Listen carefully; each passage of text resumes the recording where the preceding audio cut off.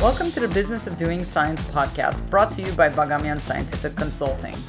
On this podcast, we discuss different aspects of pursuing science-related careers and just how science is actually done beyond the bench. So stay tuned to find out more. Today we have our first ever Science Social Hour, focusing on a topic that we're really excited about discussing, artificial intelligence, or as we usually hear about it, AI. We have our usual Business of Doing Science co-hosts, which are me, Karun Bagamian, Lindsay Leitner, and Heidi Bolduc. We also have Seth Hughes from the Bagamian Sci team, who's joining us today. We welcome back Jesus Martinez Manzo and a new guest and AI expert, Arash Maghsoudi, two very knowledgeable guests for this discussion. Before we start our discussion, I would love to have our guests tell us a little bit more about themselves. Arash? Hello everyone, and thanks for having me here. I'm very happy to be here, and I hope that we have a very informative and fun talk together. My name is Arash. I have a PhD in biomedical engineering, and right now I'm a machine learning engineer at Baylor College of Medicine for almost 2 years. And I'm working with these large language models and GPT models for doing NLP that I'm going to talk about later in the area of healthcare, actually. Great. Jesus? Hello, everyone. This is Jesus. My background is in astrophysics, but over the last 7 or 8 years, I've been working in applied machine learning. So I have been working in the industry as an ML practitioner. I am not doing any kind of research on the bleeding edge stuff that you may have heard of, but I am definitely working with a lot of those tools. So today I work at a company called Planet Labs. It is a company that builds and operates Earth imaging satellites. So we take a lot of images of the Earth and we derive analysis from that. So over the last 5 to 7 years, I've been working as a machine learning engineer, trying to extract insights from this kind of remote sensing data. Great. Thank you so much for joining us. This is excellent. So we hear about AI all the time and artificial intelligence. What is it? Sure, that's a very good question. It's really good to start at the basics and see what we are dealing with. So having a very brief and informative definition of a concept can really help us to grasp the idea. AI, if I want to be very clear and brief, is a man-made system or entity or machine or anything you want to call it that is trying to mimic the cognitive behavior of the human brain. So as a human, we have so many qualities. We can do many intelligent things. And in AI, we try to mimic those behaviors in man-made machines. For example, we have so many branches of AI. Right now, I'm talking and you're listening. So I'm generating speech and you are actually analyzing my speech. So that gave birth to a branch of AI called speech recognition and speech synthesis. We can read and write. And that is natural language processing or NLP in AI. We are all familiar with ChatGPT. It can read what we are writing and it can write many new things. So it's doing that aspect. We can do a scene analysis. We can say if there is a cat in an image or not, if someone is coming toward us or something is running away from us. We can focus on someone we're talking. And that's the area of computer vision in AI. And we can walk, we can maintain balance, we can walk up the stairs, come down. Sometimes it's slippery, but we can maintain the balance somehow. And that's robotics in AI. So all of these branches are the childbirth of these cognitive behaviors of our brain. I would say that was an excellent description. And I think the question is great because nowadays there's a lot of chatter about AI, ML, other forms of other fields that are similar, and people can get very confused. I think AI in particular has been a term that has been very overused and assigning the wrong connotation to it. So it's very good to kind of emphasize what Arash just said.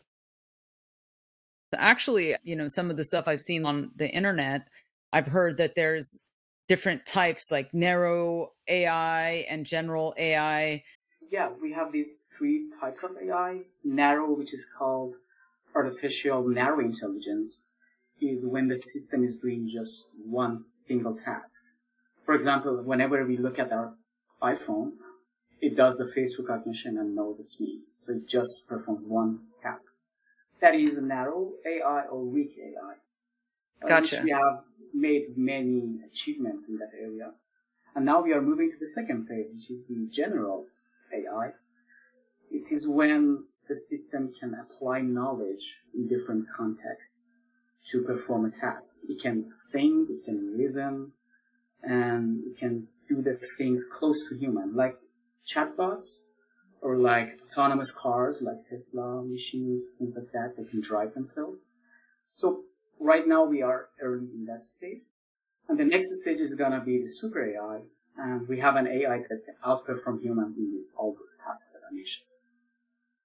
I'm going to be honest. That's the one that we hear about the most. And when people hear about Chat GPT or some of these tools that you're talking about, I think that we directly go to this image that these tools can do things better than us or will be able to do things better than us. But in practice right now, it seems like maybe there's still a long way to go. Is that right?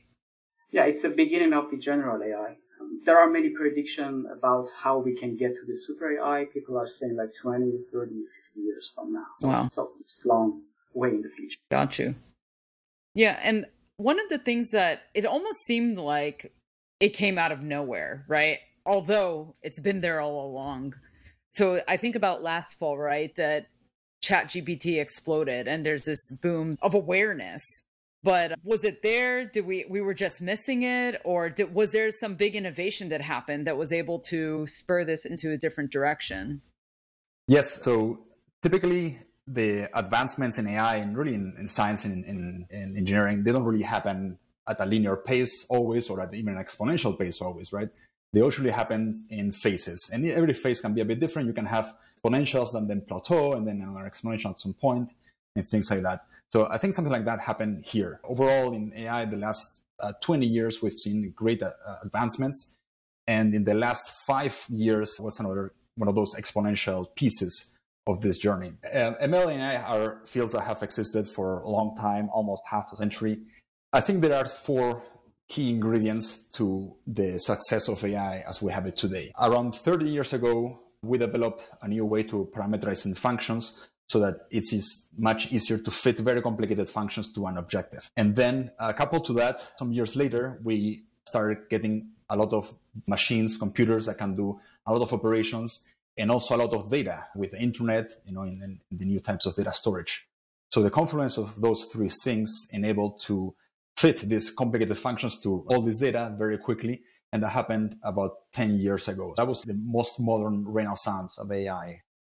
And indeed, there was an AI boom in the early 2010s or so. You all heard about it then, but it didn't really hit as close as today with ChatGPT and all these tools. So the other thing that happened a bit later in around 2017 was that folks developed a new architecture of neural networks that was much more efficient for different nodes in that network to correlate with other parts of the network and other parts of the data. So essentially, you could attend to a bunch of different data points in your data structure. In other words, a much higher connectivity, if you will, of the network. And that happened 5 years ago, around 2017.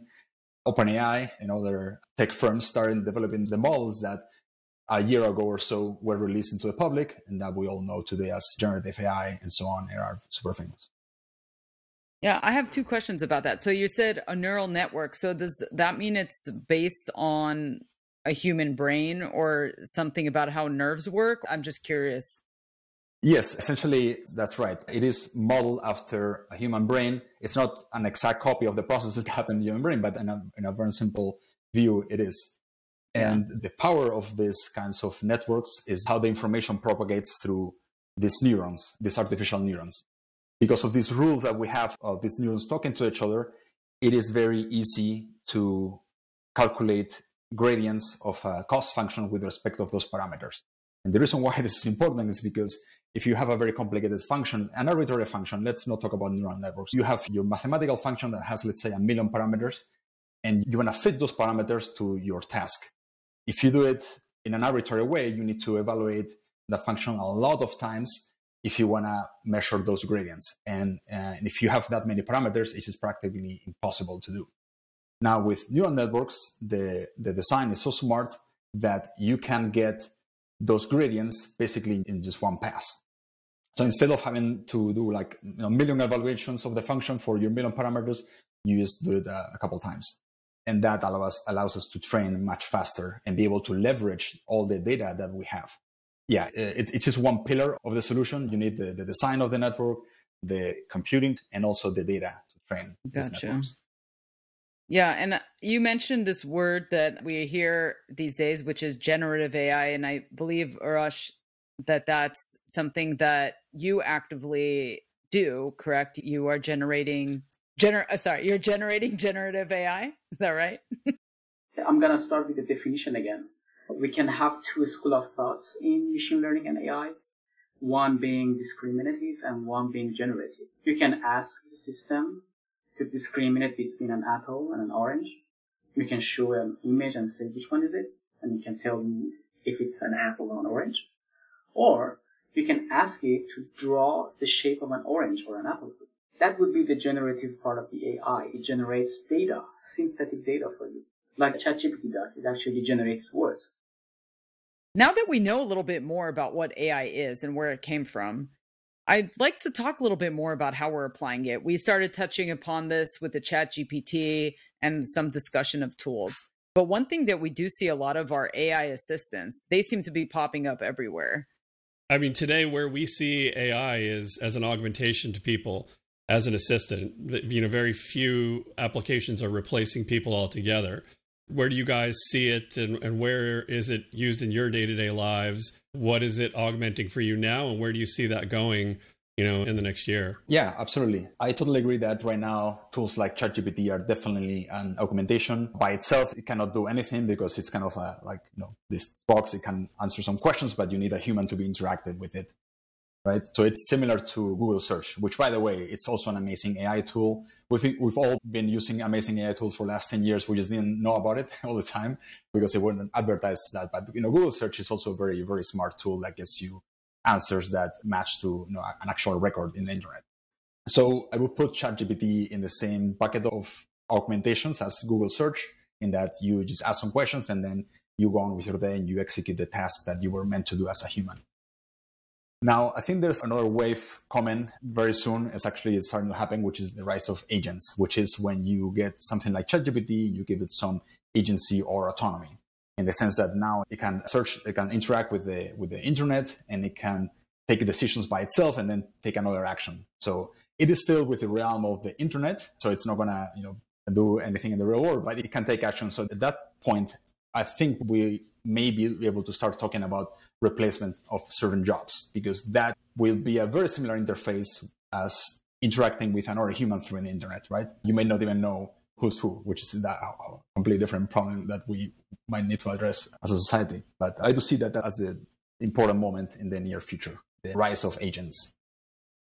Pretty terrifying. I think this leads, it's going to lead to and exciting, maybe.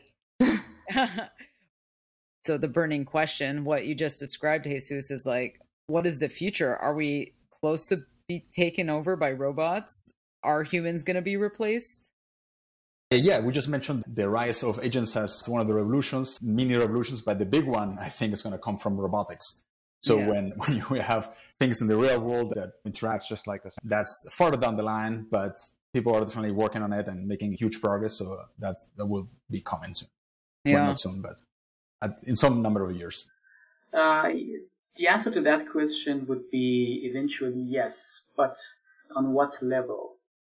Are they AI is doing to the menial jobs, or is it going to, replace other things like creating arts, or writing scripts, or directing movies, or things like that? Could that happen in the future? I think that would be an interesting question, and it really depends on your point of view on the philosophy of mind. Are you submitting to dualism or monism? In dualism, we think that there's a body and mind, they're two separate things, and mind, if you want to look at it in the religious aspects, like a soul that outlives you, or things like that. But in monism, which I think I'm like 90% sure that it's true, it's that, we can actually simulate the brain, and we can come up with a mathematical model in the future that can explain consciousness, the process of decision making, creativity, reasoning, all things like that. And when we get to that stage, if we can have a mathematical model for these things, then we can implement them and have an AI that does these things. So yes, in the future, we can have robots that not only doing the menial jobs, they can create music and, I don't know, draw something, paintings, and maybe more pretty than human. It depends. It's an art, so it's subjective. Everyone has its own, perspective. Yeah, well, I think that's a little scary, but it makes sense. Why would that not be possible considering how much these tools have been able to do so far? As we're touching upon here, so there's inherently going to be dangers and things to look out for in relation to AI or how we interact with AI. Sure. There are some dangers for narrow AI that we are facing right now, like deep fake or things like that, where they can produce and create videos of you. I think those things can be addressed. I know it's complicated, but they can be addressed by regulation and laws and things like that. But when we get to the stage of general or super AI, it's going to be more complicated. Imagine having an AI that thinks better than us, and their interests might not actually align with us. So that would be a conflict between humans and AI.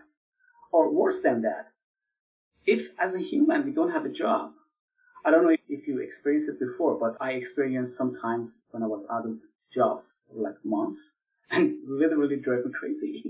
If you don't have a job and you don't have anything to do, it's gonna be really hard for you. People say that, okay, my job is like this and that, and they nag all the time. But they don't know if we don't have a job, what are we going to do with our time? I think that's worse than the things that we see in the movie, like Terminator or things like that, like Annihilation, things like that. Not having a job, for me, it's much worse. I think that's a really interesting point because as humans, we need purpose, right, in our lives. So it's kind of like, how are we going to be defining our purpose 50 years from now? Where are we in the landscape amongst these machines that may be way more intelligent than we are? It's also kind of scary because I think about, there's some not so great people in the world, and what are they going to do with some of this technology? What would that mean for us as a civilization, for our planet? I see a lot of possibilities for things to improve, especially in medicine. I'm just thinking about some of the robotics that perform surgeries, right? We have that already, and that's helping so much. I think about like radiology and, going through all of those scans, it can instantaneously find things that humans wouldn't be able to find. It's exciting and it's scary, and I don't know. Yeah. Yeah. I think a lot of us feel that way. One of the things that I don't have the answer for, but, definitely keeps me up at night. And, we touched on that fear, the self-aware superintelligence, Skynet, and the hubris of humanity.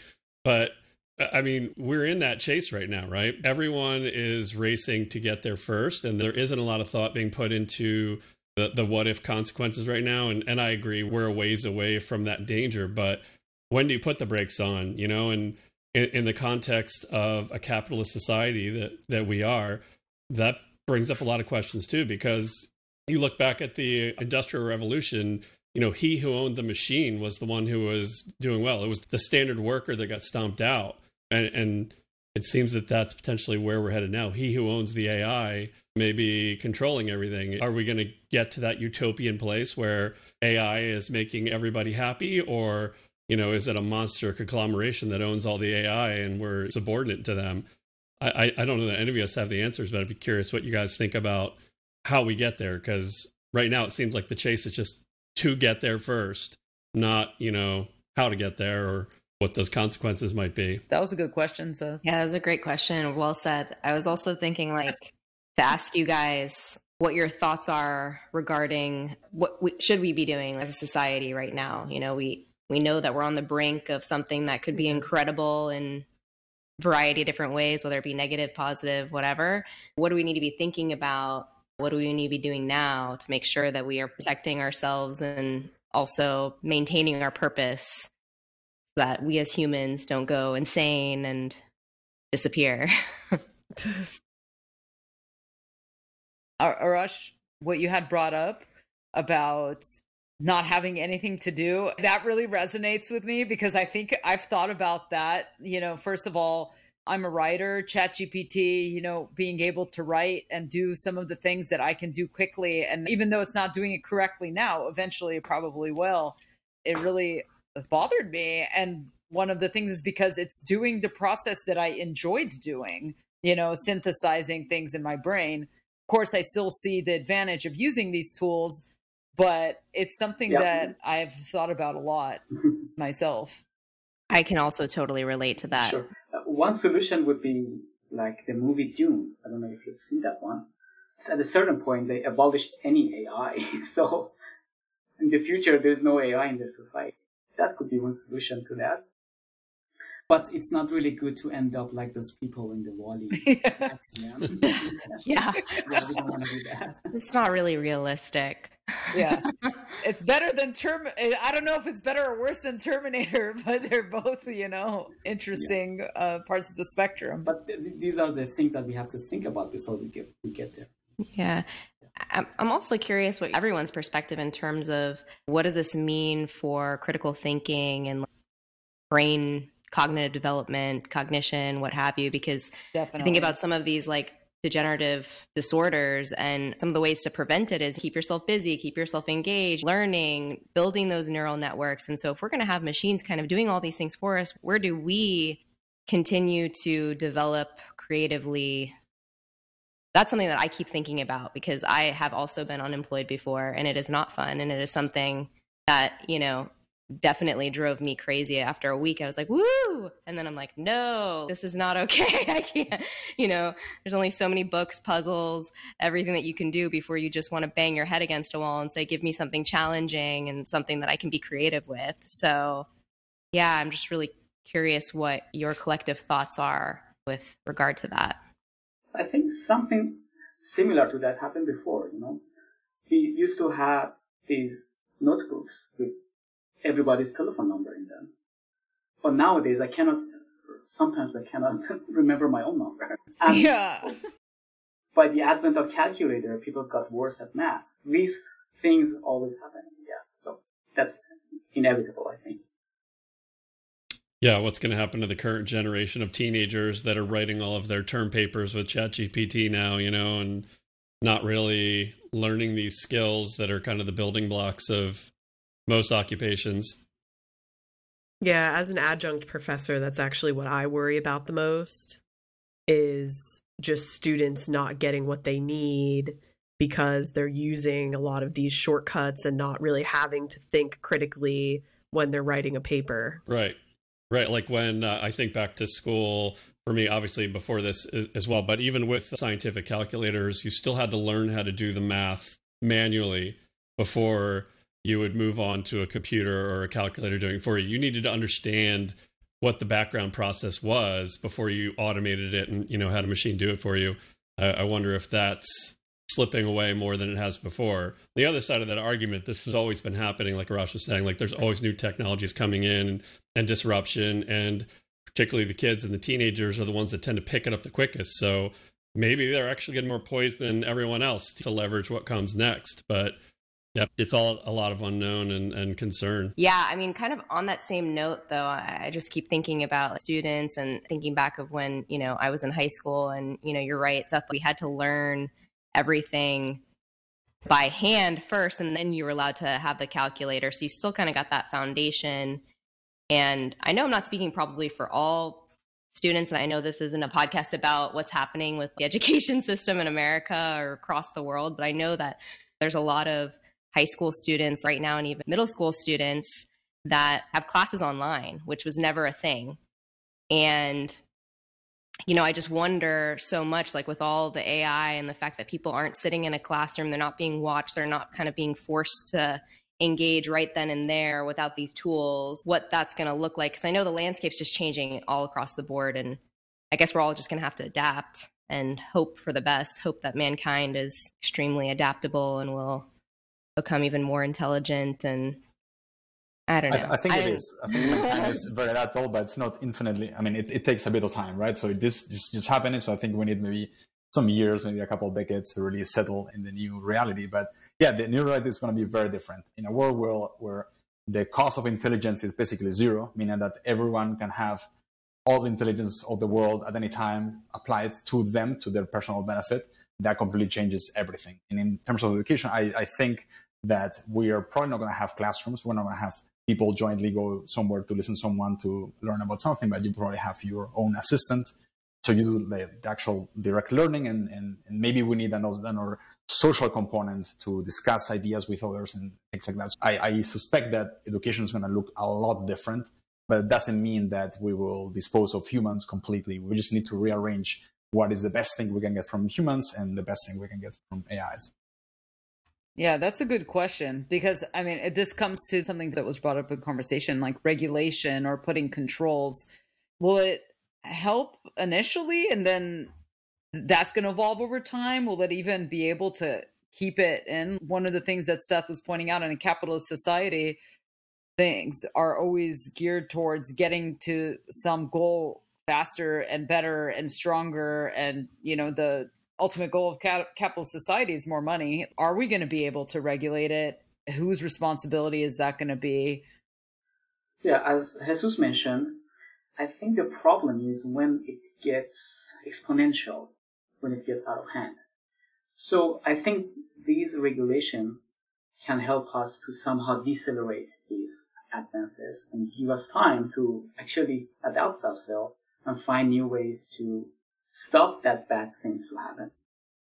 However, I would say that works for the regulation that applies within a country, so for all people in that country, but not across countries. And I see that as the major threat for the efficiency of regulation. You can regulate all you want in the US and Europe, but what are the countries going to do? So I think that the cat is kind of out of the bag. It's true that today probably the US is the only country that can train really, really powerful AIs, not mainly because of the people here, but just because of the control of the chips, right? Which this entire kind of economic war around that. But that's kind of temporary. I think it's just very hard to get the entire world to agree. In very few instances in history has the world been able to agree on anything like this. Maybe nuclear proliferation is one of them. We didn't really nuke each other, but people still have the nukes.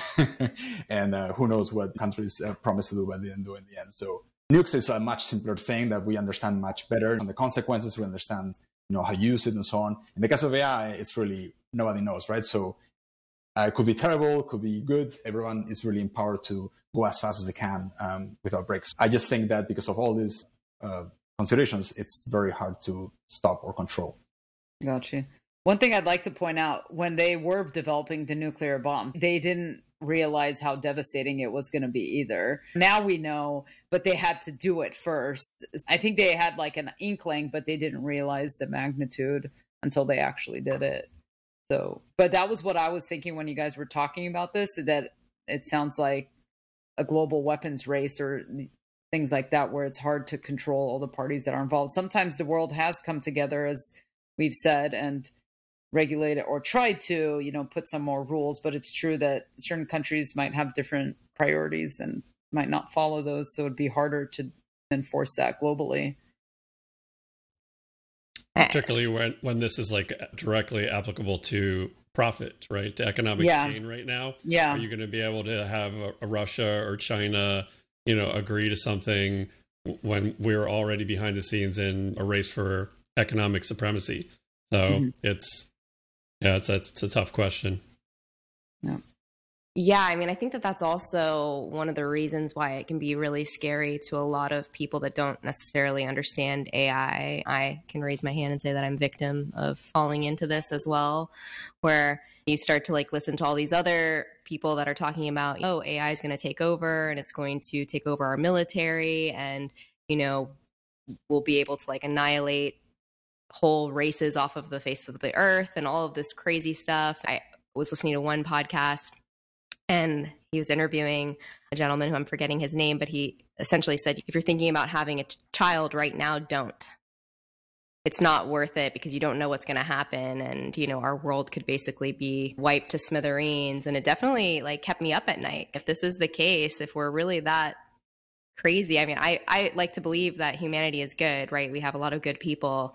We wouldn't let, people that aren't so good do things like that. But yeah, I guess I'm Yeah. echoing the fears of like the layman. But I think one of the things that Arash and Jesus mentioned, or we mentioned before, is also that these kind of things have happened before. And the person that you're describing said that there was someone like that saying it about something else in the past, like climate change. A lot of people are like, yeah, don't have kids because of climate change, or there's no future or something like that. But somehow we're adjusting. Granted, we are still destroying the environment, but we figure out ways to try to adjust. So hopefully we can figure out ways to Let's use AI to help us with climate change and solve that problem. Yeah.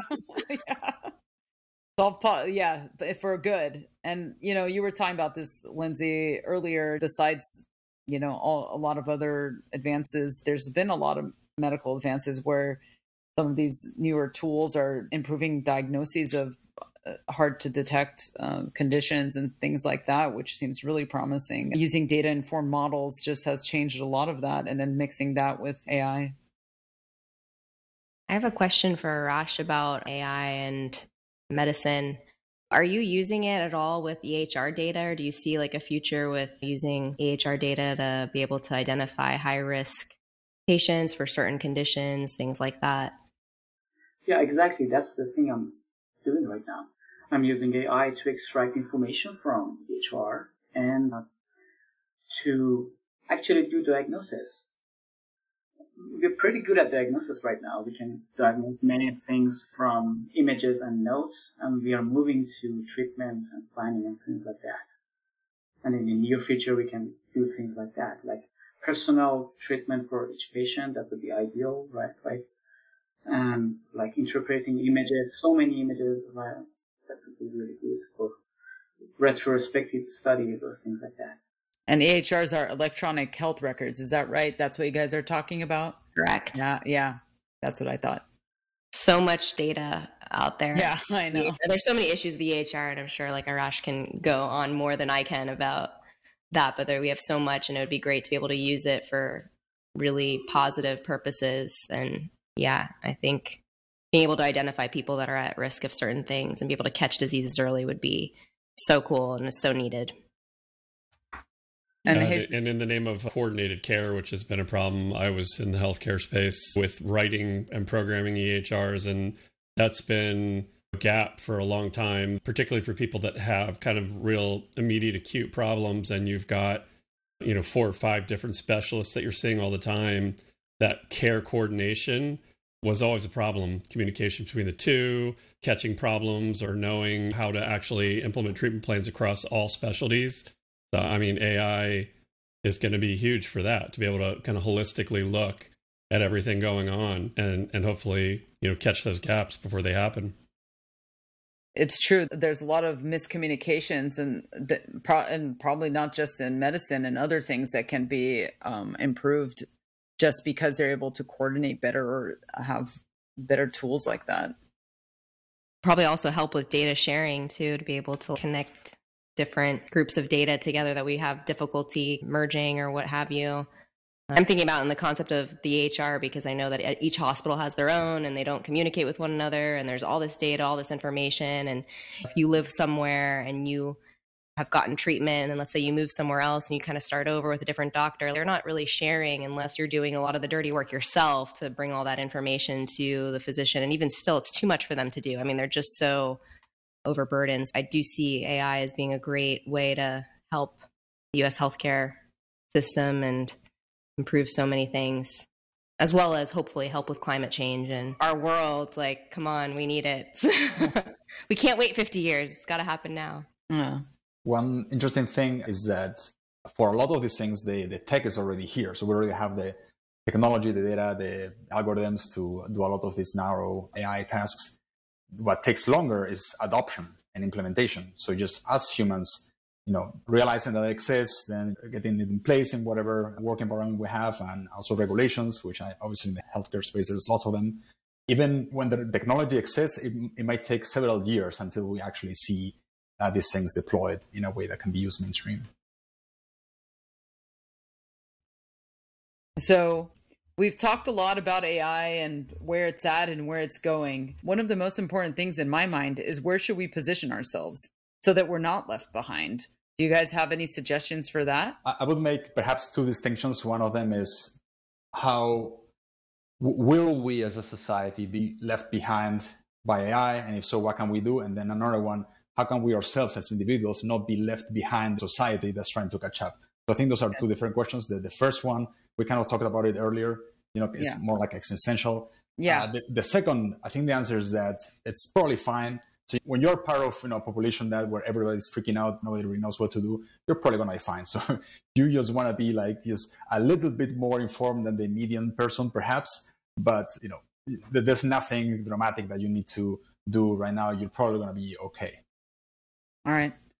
How about people that their fields are going to be revolutionized by that? Yeah, I think anyone should use whatever tools they have at their disposal that are going to enable them to do a better job in general. Yeah. Now and before, I think that's always been the case. It's not different than anything else. Just try to make sure that you're staying current with everything that's going on and do your best to learn what the standard is in your job or your industry. Right. And perhaps just think a little bit ahead. So you see all these technologies, say, hey, in 3 years, you think that we will be using this more or less? Or is there any new tech that you think is going to be more mainstream in 3 years? And if so, then you probably want to learn a little bit more about it. I think this is, again, I go back to the Industrial Revolution, where people were being replaced by machines. The people who understood the machines and repaired the machines were always needed, right? So it's the same thing here, understanding the technology, understanding how to apply it, or even being, one of the people building it. That's how you stay positioned, keep your friends closer, your enemies closer. If you don't know what's going on, you're more prone to be left behind. So yeah. It's going to be an ongoing daily, weekly, monthly battle just to stay apprised of the latest, understand it. Cool. I think those are great points. I think people need to really understand what AI is and how it's going to work in their field or how they can use it, and try to not be close-minded to it, because it is something that we have been using. And I think it's just a fear thing. It's like people don't realize we didn't have computers, 30 years ago, maybe. I might be wrong. Now we have computers. We use them every single day for every single thing. At least I do. And I mean, it's a tool, right? And it's an intelligent tool that we're utilizing. So we can't be afraid of it. We just have to learn how to incorporate it and make it work for us. I want to add one final thing. I know that the discussion got dark in some parts, but I think that's... Sorry. I did that too. I think I started it. But I think as a human race, we're going to figure out solutions to this in its time. Thank you for saying that, because that's ended on a happy note. Yeah, I agree. Thank you so much for joining us today and having this discussion, all of you, especially Jesus and Arash, and then of course the rest of the Bagami Inside team. We really appreciate having this discussion. Thank you. I enjoyed it. Agreed. Thank you guys so much. This was really fun. It was awesome. Yeah, and try to use AI for your editing process. Actually, we are.